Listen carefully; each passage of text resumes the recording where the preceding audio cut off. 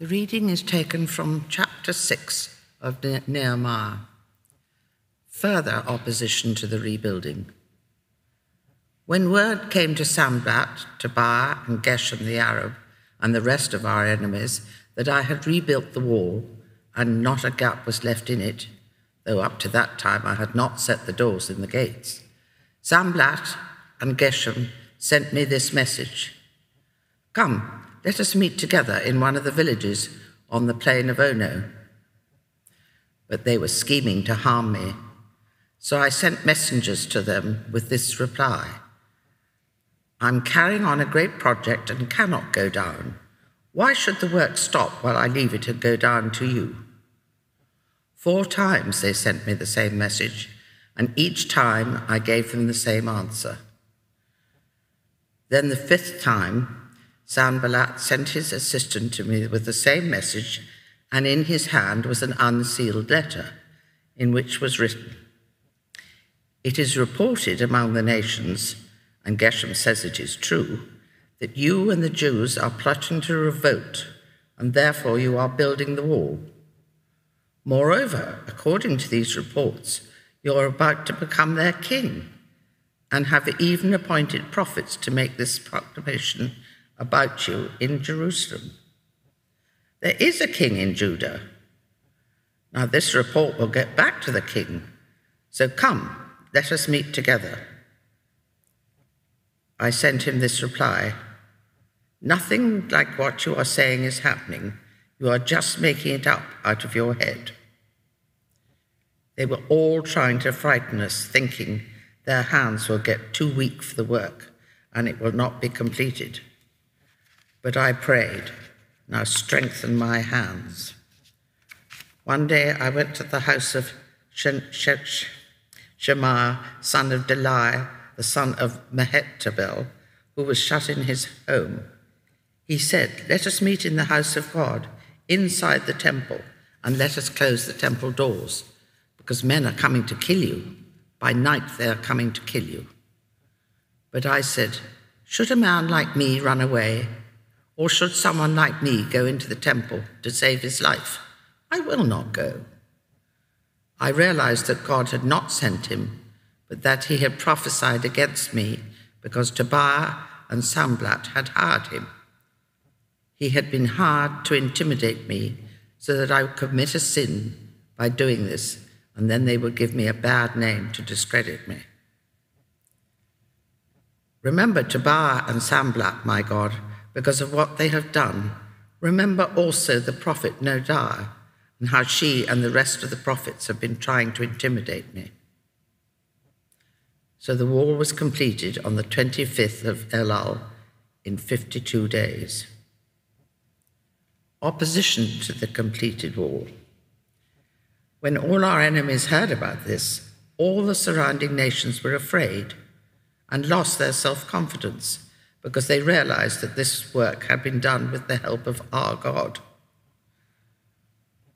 Also in those days, the nobles of Judah were sending many letters to Tobiah, and replies from Tobiah kept coming to them.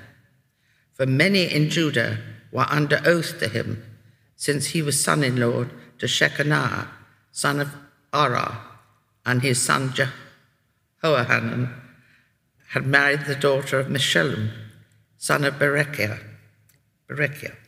Moreover, they kept reporting to me his good deeds, and even telling him what I said. And Tobiah sent letters to intimidate me. This is the word of the Lord. Thank you so much, Casa. Let's pray. Heavenly Father, we thank you so much for your word, and we ask that you would be pleased to speak to us now as I speak. Pray that in the individual and specific ways that we need to hear your voice, to be changed, or to grow, that you would come and do that, Lord. Please send your Holy Spirit to help us. In Jesus' name, amen. Well, I want to speak with you this morning about how to recognize and overcome the opposition. How to recognize and overcome the opposition. Now, we've got kind of three interesting, intersecting things happening this Sunday. We've got, obviously, the Queen's Platinum Jubilee, or as I saw it called recently with the cool kids, the Platty-Jubes. I quite like that. But yeah, I'm going to try and use that in the future at some point. I haven't found a legitimate way to use it without sounding really old. But it's a good one, isn't it? So we've got that, and Elizabeth is just amazing, isn't she? She's a total inspiration. And as we've been looking at kind of the book of Nehemiah and his character, it has at times made me think of her, actually. And then, of course, it's Pentecost, and we're celebrating the coming of the Holy Spirit and all that that means for us. I liked this description of Pentecost, that Christmas was God with us, Easter was God for us, and Pentecost is God in us. And the glory of that the Holy Spirit's not an impersonal force, but is God's very reality, his very presence living in us.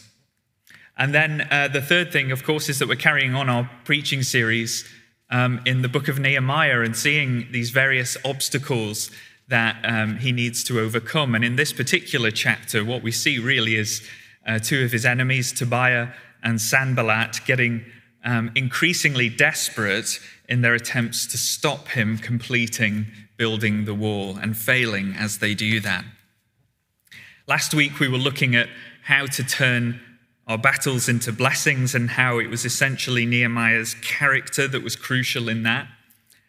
And this week, we're going to be looking at his amazing discernment and how his discernment helps us to both recognize, can help us to both recognize and overcome the opposition. And while Nehemiah is an Old Testament book, it wouldn't be inaccurate to say that it's a powerful picture of the spiritual warfare of being a Christian.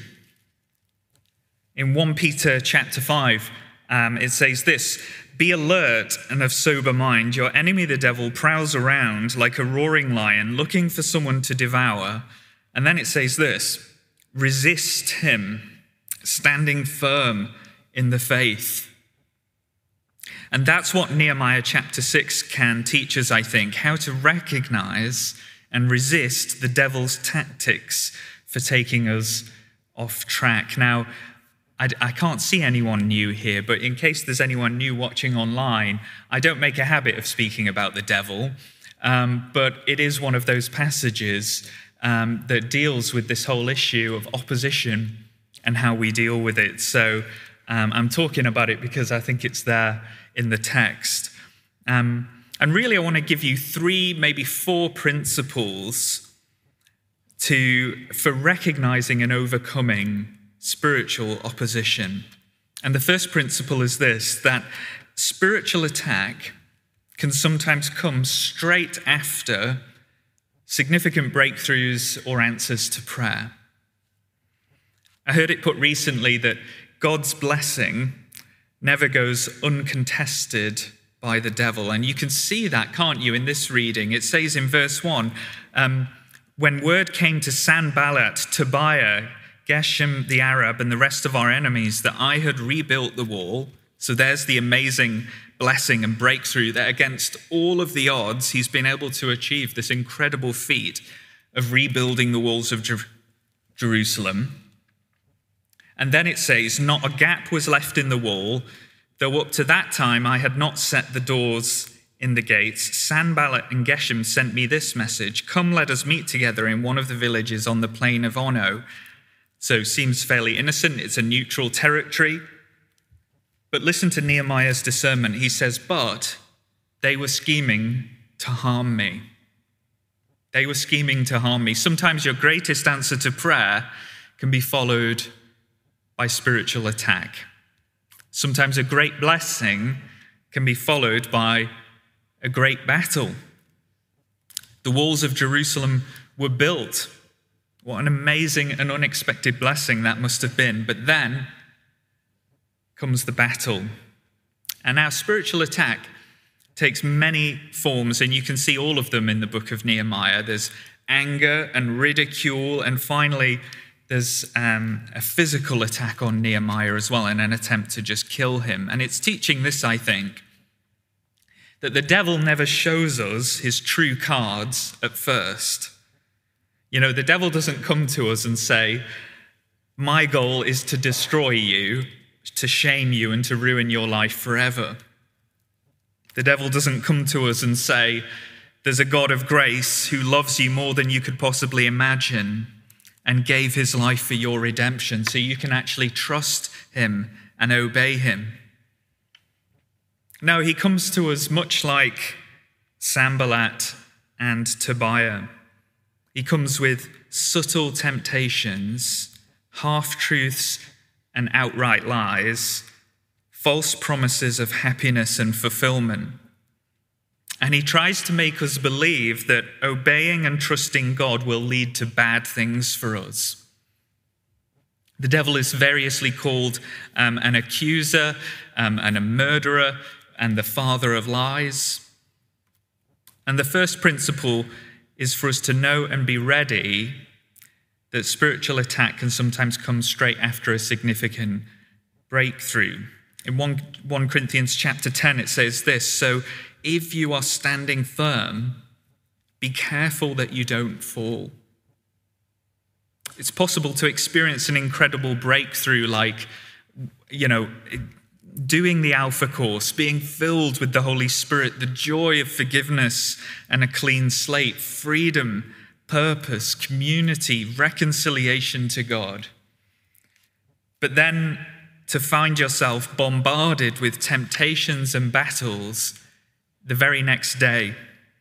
Maybe family members who ridicule you and don't understand your faith. Maybe a wrong relationship that pushes your boundaries. Maybe an opportunity to sin and just go along with the crowd anonymously.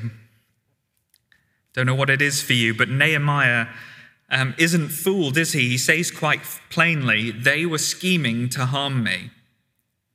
And that is exactly what the devil is doing when he tempts us. When the devil tempts us, he isn't sort of trying to give us a taste of something enjoyable but naughty when he tempts us. You know, all pleasure and joy is found in God alone. When the devil tempts us, he only has our misery and ruin in mind. There might be short-term pleasure, but there's long-term pain and consequences. When that toxic relationship pops up, when you're browsing the internet late at night, when you're out with the wrong crowd, when the argument starts and you're tempted to let go of your control on your temper. I don't know what it is for you.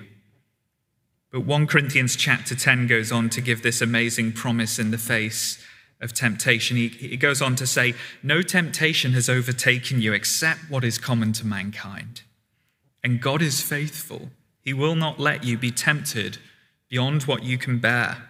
But when you are tempted, like he did with Nehemiah, he will provide a way out so that you can endure it. Principle 1 for recognizing and overcoming spiritual opposition is this, that spiritual attack can sometimes come straight after a significant breakthrough or answer to prayer, and to be alert and unsurprised by it when it happens. Principle number 2 is this, to be suspicious of anything that comes between you and obeying God's call on your life. To be suspicious of anything that comes between you and obeying God's call on your life. So verses 3-4, it says, I sent messengers to them with this reply. I am carrying on a great project and cannot go down. Why should the work stop while I leave it and go down to you? 4 times they sent me the same message, and each time I gave them the same answer. If the devil can't throw us off by temptations, then another tactic is distractions. It says that Sanballat and Tobiah sent the same message 4 times. I found, and maybe you can relate to this, that sometimes what is least important can sometimes shout the loudest in leadership and in life. Maybe a toxic email flies into your inbox demanding action right now. But I find if I'm not careful, you can find myself sort of panicking and reacting instead of acting in a way that is consistent with what God has called me to do. Or maybe my time needs to be spent elsewhere. I heard it once said that good leadership is defined more by our no's than it is by our yeses. That when we've got clarity of mission, it actually involves saying no to a lot of stuff, sometimes even really good stuff, because it's not part of the specific mission that God has given to us. So sometimes saying yes to God inevitably means saying no to a lot of other things. What I wonder is God calling you and I to say no to this morning in order to stay on track with his calling for our life. It might be as simple as putting boundaries around a date night with your spouse so that work doesn't encroach on your time together. It might be about spending more time with Christian friends to have that positive influence for God in your life. It might be about spending less time in church meetings and committees and more time making a difference in a different area of church life. Maybe the thing you're doing is actually really good and important, but someone else could be doing it. In Acts chapter 6, it describes a problem where some of the widows are being neglected in the daily distribution of food. So it's a super important issue, but the apostles discern someone else can and should be leading this, and they say, it would not be right for us to neglect the ministry of the word to wait on tables. And then a bit later, they choose 7 godly, spirit-filled leaders to oversee that ministry of practical service to the poor. And then they say in chapter 6, we will turn this responsibility over to them, and we will give our attention to what? We will give our attention to prayer and the ministry of the word. There's that clarity about mission, isn't there? They know what God has called them to do. The apostles have this second principle nailed down, don't they? They know their specific mission, and therefore they won't let other things, even really good things, get in the way of what God is calling them to do. So the second principle for recognizing and overcoming opposition is this: to be suspicious of things that get in the way and take you off track from the specific mission God has given you for your life. The third principle is this, that the harder the enemy attacks, the harder we will carry on. The harder the enemy attacks, the harder we will carry on. So starting at verse 5, it says, then the 5th time, Sanballat sent his aide to me with the same message, and in his hand was an unsealed letter in which was written, it is reported among the nations, and Geshem says it is true, that you and the Jews are plotting to revolt, and therefore you are building the wall. Moreover, according to these reports, you are to become their king, and have even appointed prophets to make this proclamation about you in Jerusalem. There is a king in Judah. Now this report will get back to the king, so come, let us meet together. I sent him this reply, nothing like what you are saying is happening. You are just making it up out of your head. They were all trying to frighten us, thinking their hands will get too weak for the work and it will not be completed. But I prayed, now strengthen my hands. Now, I just want us to try and imagine what it must have been like for Nehemiah in this moment and how tempted he must have been to give up. Sanballat puts together this slanderous, open letter accusing Nehemiah of sedition and plotting to proclaim himself as the king. It represents a change in tactic, whereas earlier Sanballat has tried a pretense of friendliness. Now he tries accusation and slander and says, oh, this Nehemiah guy, he's just getting, he's surrounding himself with prophets and he's writing their prophecies for them so that he just hears what he wants to hear. It's totally untrue. And Nehemiah could have so easily thrown in the towel, even at this point, couldn't he? But he has the grit and the clarity of mission to say, I'm not backing down. Strengthen my hands. He says, in effect, the harder the enemy attacks, the harder I will carry on. The harder the enemy lies, the more I will speak the truth. The harder the enemy accuses, the more I will preach the cross of Jesus. Because some battles are not because you're doing something wrong, but because you're doing something right. And it's attracting spiritual attack because God is at work in and through you. So don't give up and keep on carrying on. And just as Sanballat slanders and lies about Nehemiah, so also the devil slanders and lies about us. One of the devil's key tactics is the tactic of accusation. In Revelation chapter 12, the devil is described as the accuser of God's people, day and night. And so we can take that to mean that one way to recognize spiritual opposition in your life is to look for thoughts and feelings of self-accusation. Maybe you started something new and exciting and you feel a degree of imposter syndrome, and the devil can sort of come along and that vulnerability and start whispering to you, you're a joke. Nobody's going to listen to you. Or maybe the devil whispers to you in a difficult season, you're alone. Nobody will understand what you're going through, and they never will. You are alone. Or maybe the devil whispers to you, you'll never overcome that behavior or that addiction, so you may as well just give up now. But whatever the accusation is, Scripture is so powerful, and you can use the Word of God to fight back against accusing thoughts. You don't have to accept them. Scripture I come back to a lot is Romans chapter 8, when Paul says that there's no condemnation, none. No condemnation for those who are in Christ Jesus.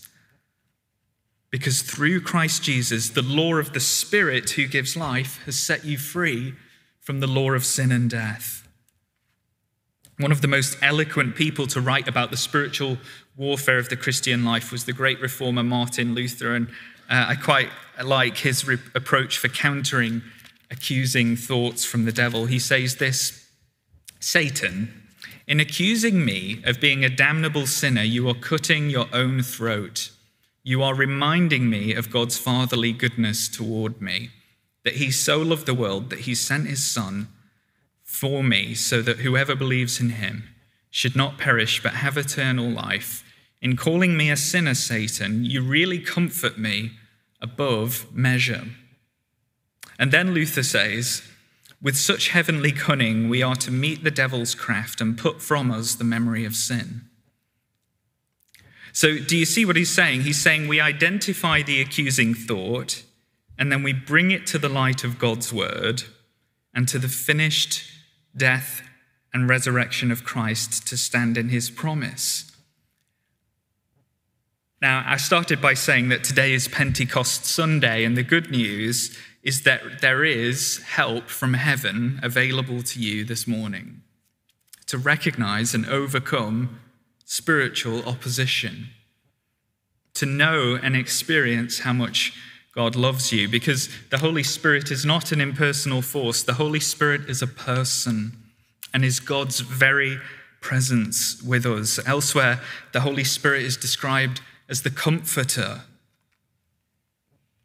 And when we pray those words of Nehemiah, God, strengthen my hands. I desperately need your help. I desperately need your presence to get me through this. The Holy Spirit comes to help us. Just ask him. And so I want to give us an opportunity now in the silence to just pray together. those ancient words of the of the church, "Come, Holy Spirit," to ask the Lord to come and to help us in the individual and specific ways that only he can. So let's do that now.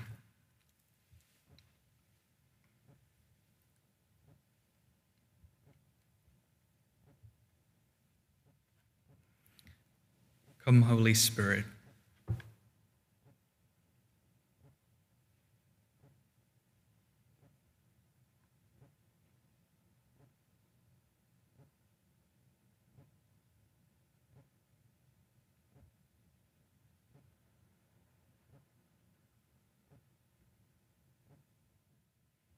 Bring refreshment where there's weariness.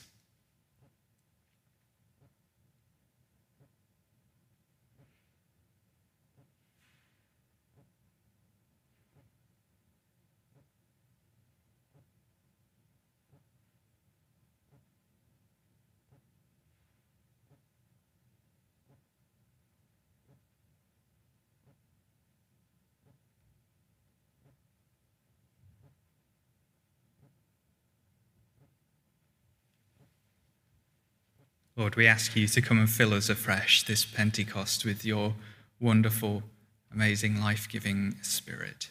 In Jesus' name, amen.